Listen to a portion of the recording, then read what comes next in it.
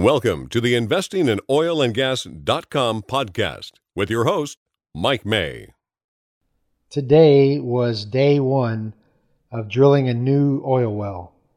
We got the location built last week.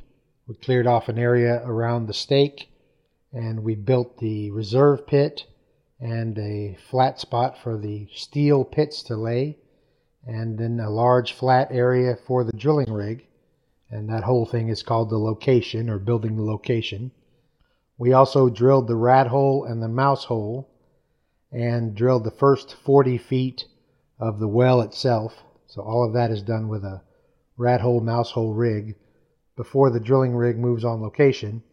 And then today was day one of moving in the drilling rig. The drilling rig moves in about 15 truckloads.